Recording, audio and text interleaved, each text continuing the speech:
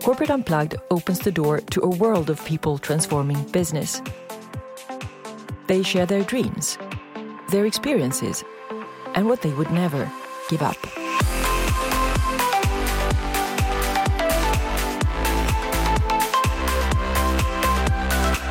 I'm so glad to have Emma Stenström with me. Welcome to my podcast, Emma. Thank you. Emma Stenström is an associate professor and center director for the Research Center for Arts, Business and Culture at Stockholm School of Economics. And she's also one of the founders and teachers in the new track, Global Challenges, that is reforming business education.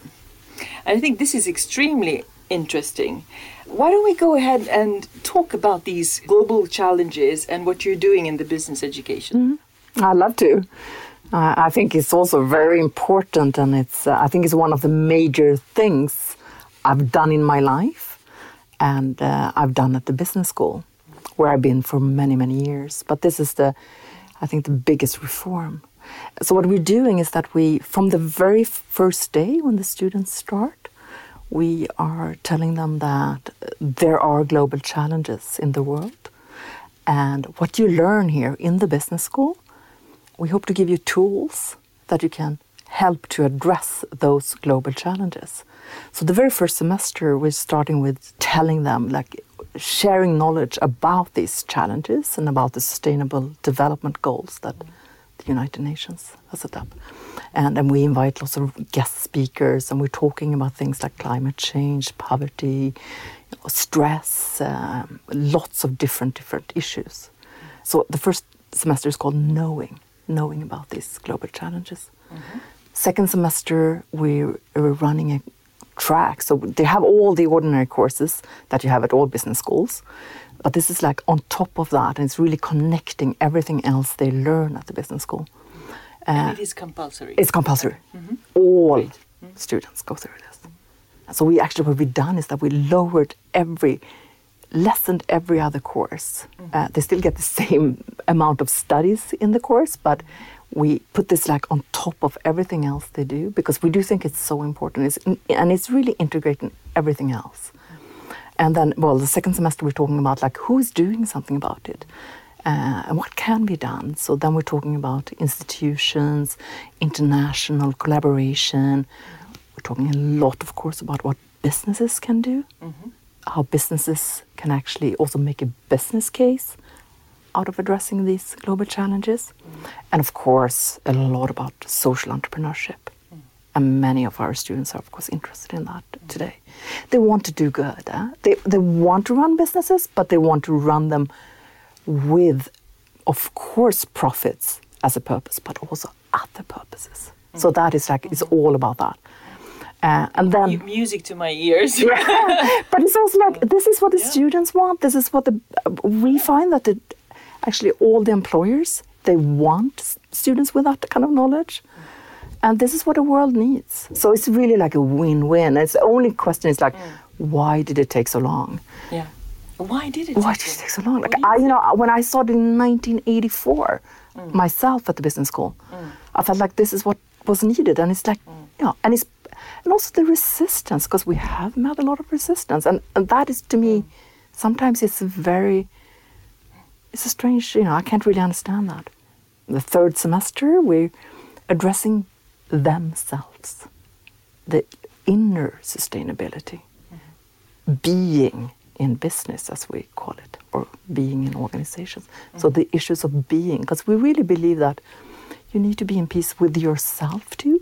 And you really need to kind of do things that you value to actually make a difference in the world too. And that is new and also controversial sometimes, but the students like it in general. Why would it be controversial? That is so interesting. I don't know. We've been so good. I think, I can come back to that later, but I felt that when I was at business school myself and all these years I've been teaching business, it's sometimes we don't address those existential questions as if we weren't human beings, as if organizations weren't built up through relationships and through, I don't know, we're afraid of that. It's too It's like subjective, too, emotional. On your own somewhere else. Yeah. Or maybe not. Sometimes it's also like we want to, sometimes I hear people say, no, but come on, we want people that are insecure overachievers. Don't address those things in business schools, But it's so fascinating to work with. And then the fourth semester, these 2 first years they study, they're actually doing, really taking action, expressing, doing projects. So that's what we're going to do in the spring. And they have tons of ideas, starting companies, NGOs, but also performances, just like doing things. But so many of our students are very action-oriented. So now when they've learned about the challenges, they've learned about what can be done, they really kind of address what do they want to do, then it's time to take action. So all our students are going to do that in the spring. Is this, when did you start this? We started a year and a half ago, not even that. We took the decision back in, I think, 2011. So it's just taken forever, Okay. And then, needed to raise funds to do that. We have a foundation that actually supports this. And then changing the whole, it's a big system to change a university. And also we had to inform all the students applying and also and get everyone aboard on faculty. And this is the thing we do also. We teach together economics and business and all different sub-disciplines. And then we bring in a lot of people from other disciplines. And of course, I always bring in arts and humanities and lots of medicine, psychology, all different actually sciences meet because we need to collaborate to address these challenges. I can appreciate the anchoring kind of challenge, but at the same time, who would have anything against it in the sense that it makes the studies and everything they do so much more relevant and interesting and puts it into a context. And plus maybe they will discover something, as you say, about themselves, which will make them maybe change a little bit their direction and end up in the right place. Well, there are different pockets of resistance, I think. It's everything from, we should be doing what we've always done, and is this really relevant? Isn't this too much? Should business be doing good? Should we just make profits? Of course, there's parts there. Is this something that's politically correct? Is this adding, and they're already working hard, is this adding to that? The hard-working students? I can understand that. So is the number of hours studying is increasing by... It is. Okay. Of course it is. It is, for sure. Are they too young? Are they too old? We get all this kind of different. But I was actually in London last week. There aren't so many business schools that are doing similar things. I think we're one of the forerunners, I would say.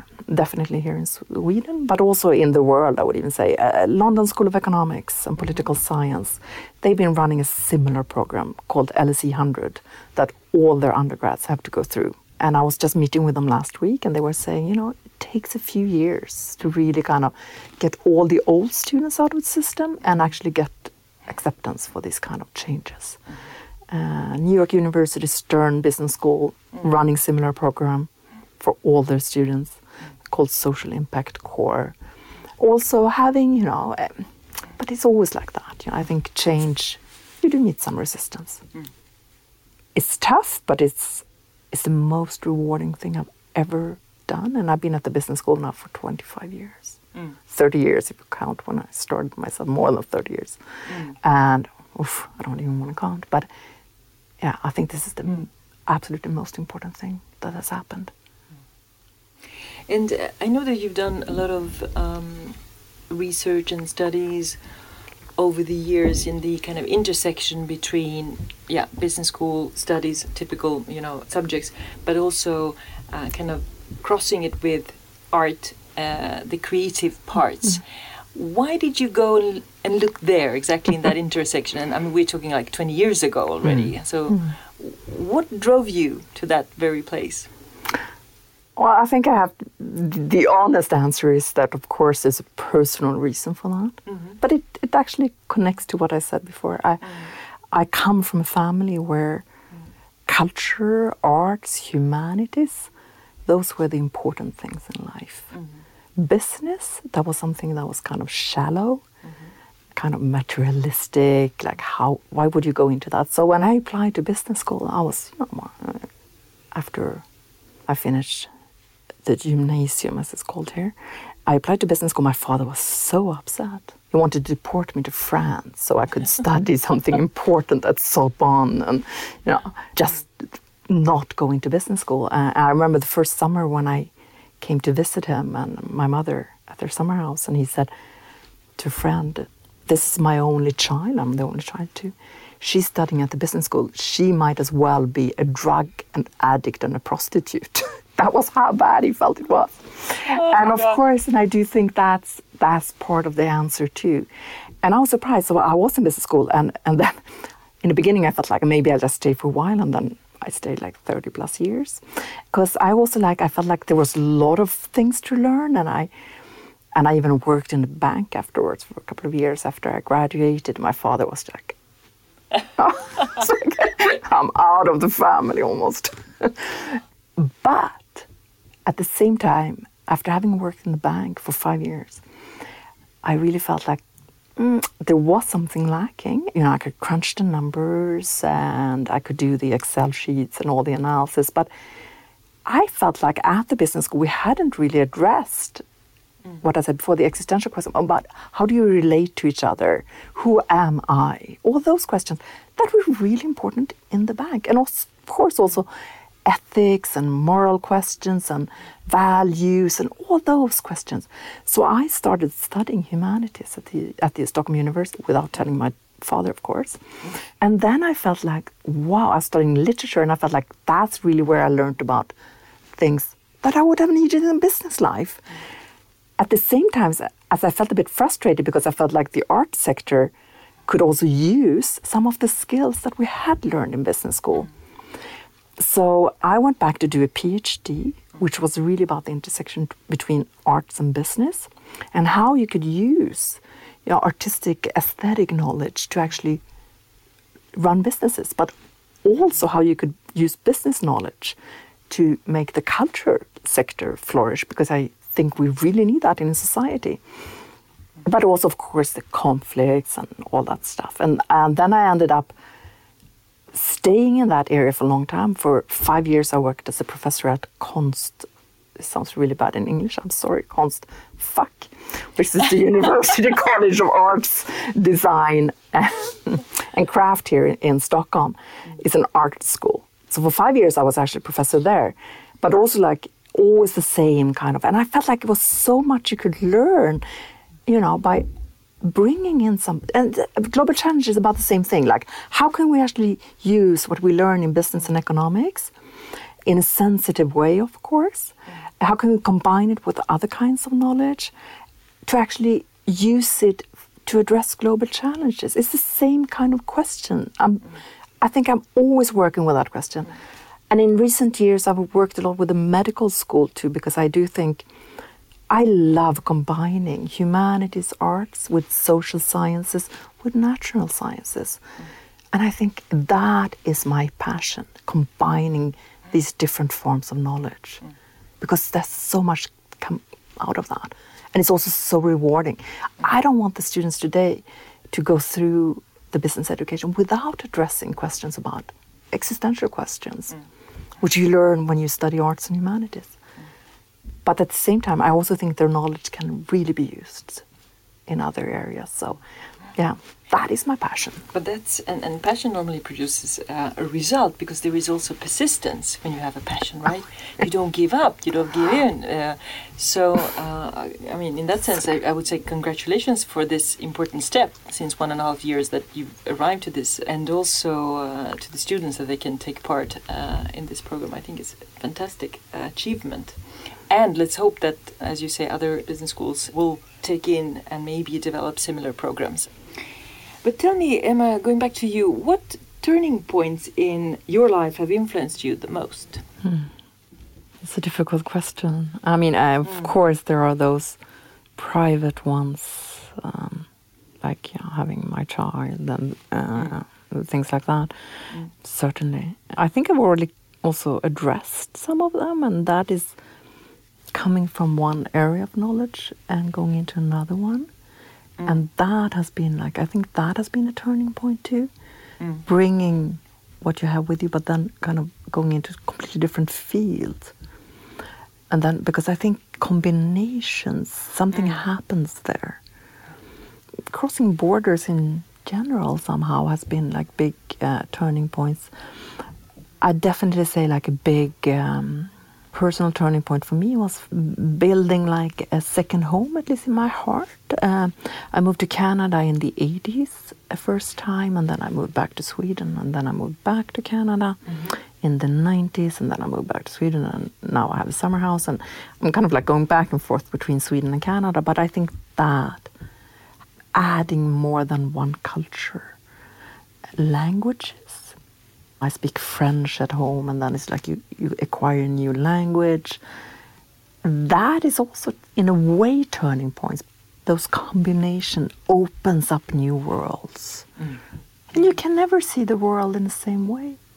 You can't just see the world from a business perspective if you've also studied something else. And for business, for companies or organizations for that matter, what long-term solutions do you believe in? Well, I think it's, in a way, it's simple. There are no business in the long run if we don't address some of these challenges we have today. There won't be any businesses. So, I mean, it's not going to be any. We don't need to talk about neither business or long-term.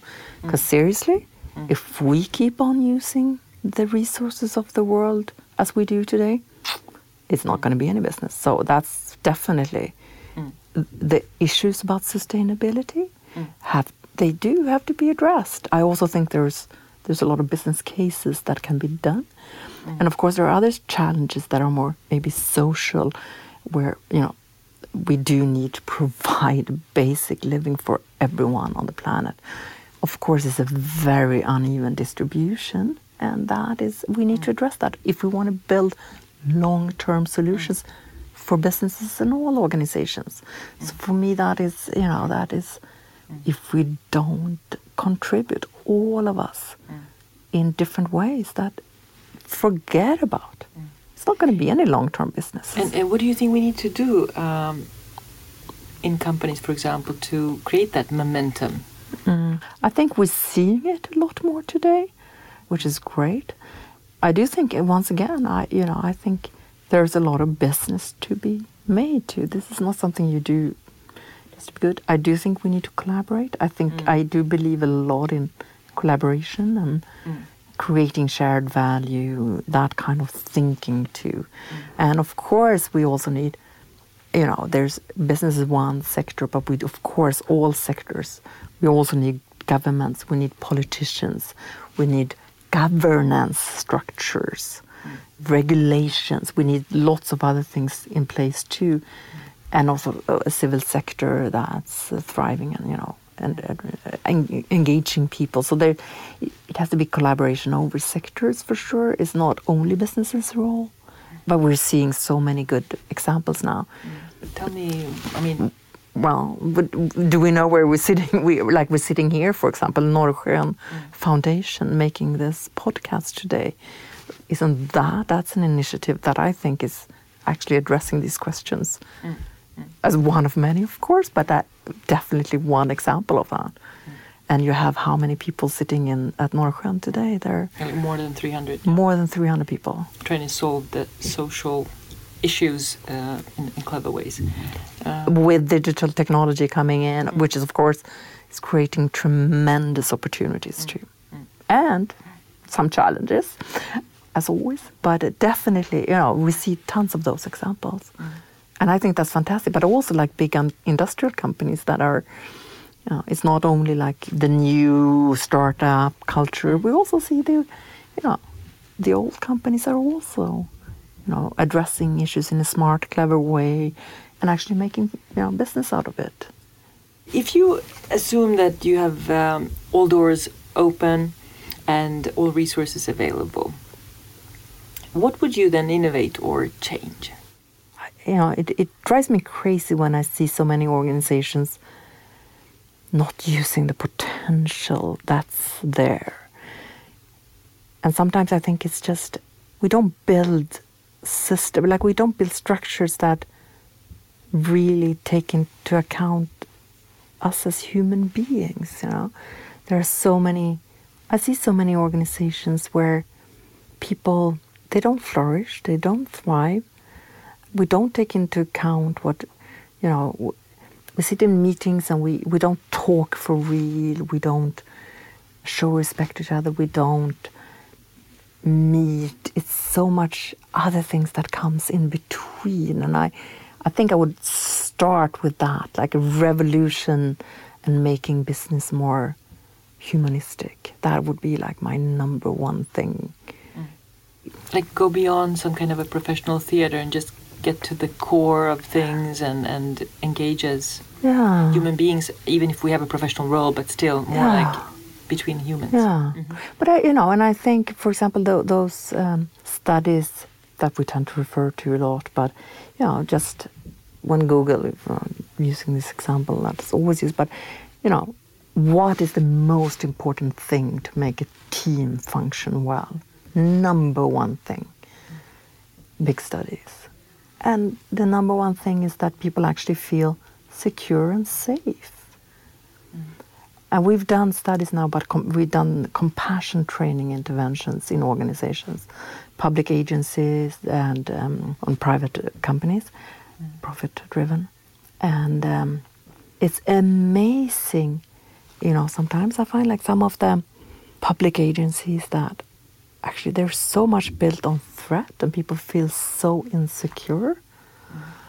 And then we also see in some private companies it's so much built on like driving, achievement, prestige, status. And once again, people feel really insecure. And sometimes it's like, working with compassion training is all about creating cultures, of course, where you need to achieve and drive and da-da-da. And of course, where there are threats, because that's what... But we also need to really cultivate that kind of security, the sense of safety, the sense of actually, being able to say something, being able to make mistakes, fail, be very human with all it is and, not judge each other so hard all the time. And it drives me crazy when I see that people... why don't we put in more effort into actually, making... And I see in my world, of course, it's the worst. University world is terrible. It's cruel. We kill each other. But I don't think people perform their best in that kind of environments. I don't think so. I think I can go into this forever, but I think we've been we're stuck in this kind of, and it's not even true, If you read what Darwin said or Adam Smith, you go to these people that people have kind of interpreted as they were only saying survival of the fittest or the market invisible hand. But if you read them, they're actually saying, survival of the kindest person. Darwin very clearly writes that the most sympathetic members are those who will actually flourish most when it comes to offsprings. So it's actually survival of the kindest. Adam Smith talks about that sentiment, the fellow feeling we all have. But I think we created too much, a business world, but also other organizations, that's built too much on competition, on killing each other, instead of also at least thinking about how do we create systems where compassion, kindness, collaboration also thrives. Without being, and I'm not talking about being like, I can be really critical, because I think we have both sides, and I don't think we're only good people either. It's not like, I really think it's much more complex than that. And of course we do have lots of negatives. I'm not a big fan of the positive psychology of we should all be happy all the time. That's, of course not. And that's not going to be a creative world. But so we do need to have both, make room for, accept like we have different sides, but we could actually cultivate structures, organizations, cultures that where compassion, collaboration, kindness flourishes more. That, if I could I don't know if that's innovation and change, but actually working more with those questions, much more. And awareness, yeah. That awareness is a good word. Consciousness in that sense. Conscious. But we all need to feel significant, but it doesn't mean that we individually only need to feel that. We need to feel it together. That's so true. And again, finding personal meaning through your work and other things as well is important. But if you do it together, you elevate in all senses. What do you think about trust? I mean, that's a huge subject, extremely timely and all that. What is it? And somehow, I actually the other month I listened to a lecture by Rachel Botsman. She's a professor and very much dives deep into the subject of trust and what it is and what is it transforming into and so on. And it's also very much talking about trust as, as any energy, it doesn't, kind of disappear. It goes, it takes new roots. So if we over, the last 10, 15 years, gradually our trust for whatever we call institutions is diminishing drastically, where does that trust go? How is it distributed and to what? Into what? That's a very, I think, interesting question. And the institutions being defined as today, it could be, if you put together Facebook and Google and Amazon, you name it, you will have the new types of institutions we have today. So it's also pointing in that direction. What does technology do with us or to us, and who do we trust nowadays and why? Including, she took an example of Airbnb as an easy example of saying that, look what technology is doing with us. We trust strangers, if you like, right? Yeah. We live in houses of people we've never met. And So there's loads of things also coming up that will change our behaviors and who we trust and why we don't. What is your take on that subject of trust? I love that. I haven't thought about that way, and I haven't read her. But that sounds, it's a fascinating perspective that actually makes you think, we always complain about we're losing trust in media, we're losing trust in politicians, democracy, and all these things. And then, of course, in society, and you worry about that. I know my colleagues always talk about, if we want to talk about, building entrepreneurship and things that trust is like the key capital, really. When you choose people to maybe collaborate with, or let's say companies you believe in or whatever, what is it that so good. that really gives you this sensation of I trust them? I tend to trust, but then of course when people break it, like for example, like if a student tries to cheat something, that is like it's the worst. I think really it's a terrible thing, because you do want to... How can they cheat? Well, they try, they don't always succeed. I think it's a lot in yourself too. So we need to also start with building that in ourselves. I think for me, it seems to be fairly... And for me, I can see it if I'm very stressed, for example, I trust less. If I'm very in a very negative mood, I trust less.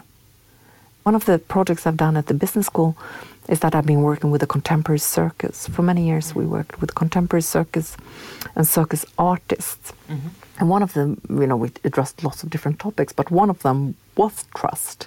And what it really takes when you trust someone, when you're an acrobat, for example, and you're flying, and how can you trust if they don't catch you? You might actually die.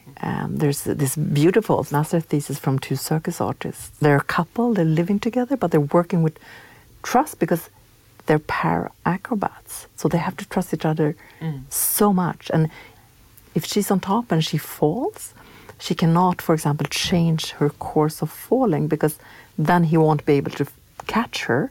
So she has to trust that even if she's making a mistake, that he will be there.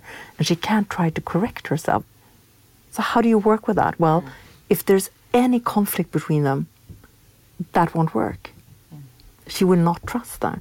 So they need to solve conflicts, and they really need to work with energy again, and then thinking about that too. So It's amazing. Tons of things to be done. Totally synchronized. Business is a lot about relationships. It's a lot about trust. There's so much to learn from your relationships.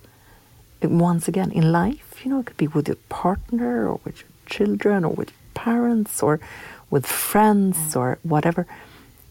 Learning and developing from those that you can actually bring into business too. If you could give one piece of advice to leaders, and I say leaders, whatever way you want to define them, not necessarily just CEOs or so, but real any leaders that have a good following for a good reason. What would that advice be? I always give the same advice, and it's kind of a cliche. So I'm it sounds a little bit like a management cliche, and now there's also some gurus that have used it, but I still like it. I've used it for many, many years in my leadership. I teach leadership at the business school too. And I always use that. I always come back to that phrase, there are a few. One is, but they're all about the same thing. One is, of course, going from ego to echo. That's one thing I always say. That is like trying, it's not easy. I understand that, of course. But, trying to let the ego play a little bit less role and actually think about the ecosystem and of collaboration. And of course, that's, we know that from all research is when you don't think just about yourself, but you actually think about and you give to others. That's really when you find meaning in things too and engage. So from ego to echo, or there's this leadership researcher, Keith Grint, say, leaders are overrated. Leadership is not, but it's really about bringing the ship back into leadership. Once again, collaboration, team, post-heroic leadership, every day. For me, it's all about that. But it's so difficult. I mean, I've been working myself in, management roles, and it's difficult. It's really difficult to let go of the ego in many situations. It's really difficult to trust again other people. It's not easy. But there is a big help, I think, any leader or in any position can have, and that is if they and the people around them unite around, as you say, a meaningful, why are we doing what we're doing? What's the point of the whole company? How are we using our company or organization as an instrument to change something or make something better?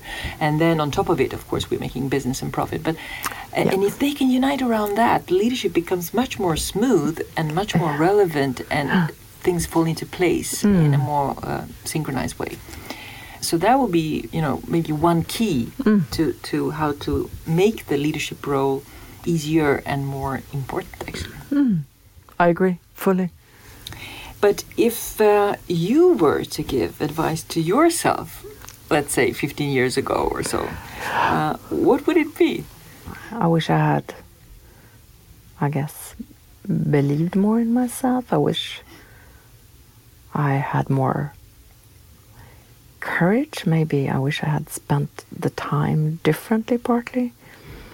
But it's so difficult because in a way I can say I wish I hadn't stayed at my Stockholm School of Economics my whole life. For sure. But then at the same time I'm really I'm happy I did, because I think we're doing. Learn so much. Oh yeah, but also because I've been so. You said that before. Persistence. You started with saying that, and I have on my desk. I have those one little Russian dolls where there's something in the bottom that always makes it if it falls down, it always stands up. And I have that on my desk, and that has always been. And I'm really good at that. People really, no, we can't do that. And then I start crying. And then I come back a week later with the same kind of oh, we should do this. And it's going on. And I'm happy that I had that persistence. So in that way, I'm happy I'll be staying. But at the same time, it's a little bit you get to the point where you're, I'm 50 plus and I'm thinking I wish I had done a little bit more in my life. Also because as we started off by saying that the turning points really kind of when adding something, a kind of knowledge that really opened up so many worlds. So I wish I maybe had been a little bit more, I had explored more. I wish I had the courage to do that, but I didn't. I've been struggling so much with and I see it, unfortunately, I see that among many of my students, especially many of the girls, I would say, with this kind of not believing in myself and being really struggling with a sense of actually not being worth. It makes me so sad that I see that among so many students, and not only the girls, absolutely not. There are many men struggling with the same. And I'm the last one. I don't hate, doing that kind of, men are like this and women are like that. But I do see many girls struggling with that, not believing in themselves. And they're so good. And but it makes me so sad. So, I mean, maybe that's one of the answers. I mean, it's great that you're there to see that and help them. But in the sense that also, self-love, if somebody would ask me, what's the most important thing to know in life, actually, to know what it is and how to have self-love for yourself. Because I definitely believe that if you have that, then you dare more also, because you're okay with who you are and what you want and what you feel like, and you're more in a safe, as you say, in a more safe place. And from there, it's easier than to experiment and do things. And in a way, I'm happy that you were, so to say, stuck at the Stockholm School of Economics, because when I hear what you've done, I'm thinking, if you were not there, we wouldn't probably have this program that you were talking about, the global challenges and all that, at this very point in time. Maybe it will happen later, but is that too late then? So there's always a reason for I think, why certain heroes are where they are, even if, and it's, I mean, if you're 50 or so, what does it mean? Nothing. You have like 30 more years to go, right? Or more. My father is 90, still working full time. Oh, you see? So it's another 40 years. You see? So there's a lot of things too. And also, what is experimenting? Does it only, imply new things? No, I mean, you've added things to the platform you have, and you've kind of experimented in that manner. And all kinds of cooperations with other people in other parts of the world, and with all the possibilities we have now with technology, we can do so much just from being where we are. Actually, that's opening incredible doors. Yeah, so really, but what you said I don't use the word self-love, but I do use the word self-compassion again. Partly because I do that kind of research, maybe, but I do think that is very, very important. And also that kind of acceptance when you make a mistake, that it's okay to make a mistake, and that's okay not to be, but the kind of good girl syndrome, it's been tough. I wish I had a little bit less of that in my life. I think I would have. And still, when I see you, lectures and all that, you're so extremely, inspiring and super confident, and you know so much, and you've studied so much, and so on. And here you are, saying that, well, I've been thinking for too long, maybe not now in your life, but before, that not good enough kind of syndrome and all that. It's just worth, remembering that when you see somebody who is super duper confident and is out there and so on, everybody has this moment of doubt and some shadows and thoughts. The shadows, and so on. It's worth reminding oneself, because it's so easy to look at others and say, wow, they've made it, or look how they are. And, no, and that I think is self-compassion too, is seeing yourself as part of the humanity, and we all have that. And what happens before or after a lecture or a TV, whatever, it's so different, and inside, and all these darks, and accepting that dark sides and the shadows, as you say, too. And what do you think is the most important thing for companies to focus on right now? Well, it's difficult to focus on, because there are so many things that you can do. No, I think Or if you see them as a group of, united, kind of a system that is united, what should they as a group kind of focus on? It's difficult too, because companies is a difficult concept, isn't it? Because there are very many different types of companies, really. But let's say, what is the purpose of companies? Yeah, the purpose for me, for sure, is not only about making profits. I think business is a fantastic tool to create value, but value is not only monetary, for sure. Then, of course, we need it. For me, that is like, we always say that in our little research center. Business is a tool, is a means, but the end, the end is, of course, completely different things. But business is a fantastic tool, and I think it depends a lot. But of course, that is really incorporating that, because that kind of purpose or purposes, I would even say there are several, that is not only about profits. That is something that still needs to be implemented on many different levels, and that I think is a very important thing to focus on. A way of how can companies become more part of society? That is the key, to become more part of society.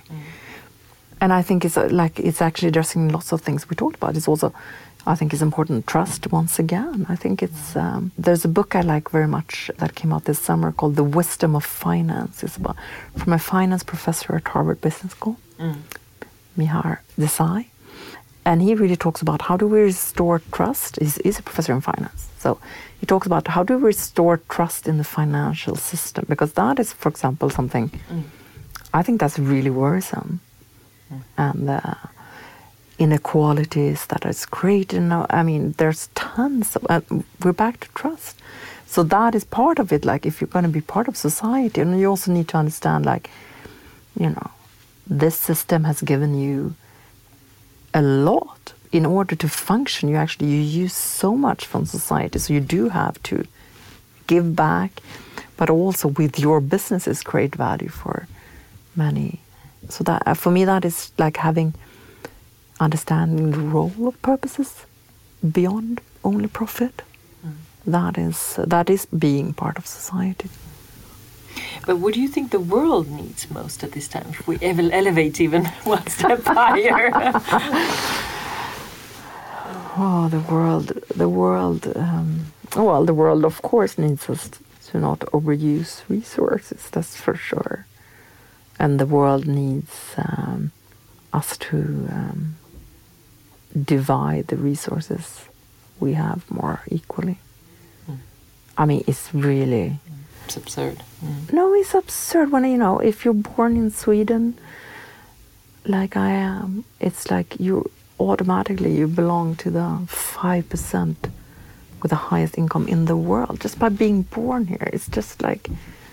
It's so absurd. It's so, and I don't know, it's so unfair. And we if we have this privilege, of course we need to, do better. For me, it's not even a question. But there are lots of opportunities in this too. New business models, like we said before, there's, digitalization also creating fantastic opportunities. And that sees so many good initiatives around too. So, and a lot of people want to do. So I also see, I'm not a pessimist, but of course we're in a hurry if we're gonna survive. One of my colleagues at the medical school always says, humanity, that is like the biggest challenge. It's like a 90% chance that we won't even last. So Emma, how was it to be on the podcast? It's always difficult to express yourself. I think it's easier to write than to talk sometimes. And also because you can rewrite things and you can edit things. And it's such a process. When that when you're writing, that it takes a while before you get to something like when you can read, now. And it's actually, you can't think about it. It's because you need to write it, or I need to do that. And when I talk, it's like I don't get that chance to rewrite or retalk or rephrase or reframe. And I'm not really getting to the point like I know it's somewhere there, but I don't, expressing it is not always easy, of course. But then, and I think if you listen, hopefully, if you get one idea, you have to come to your own answers anyhow about all these questions. So sometimes if I've said stupid things, it doesn't matter either, because then answer the question yourself or tell the listener that. And that is the important thing. Thank you, Emma, and thanks for sharing. To find out more about Emma and her work, you can head to Stockholm School of Economics website. And also I know that you're a columnist at Dagens Industri, the Swedish Business Daily. I actually read all your columns. I think they're always refreshing and new perspectives and new interpretations of what's going on. I would appreciate it if you share this episode with your network and friends for impact. So thank you very much for listening, and until next time, live with purpose and remember to unplug. Ciao. Ciao.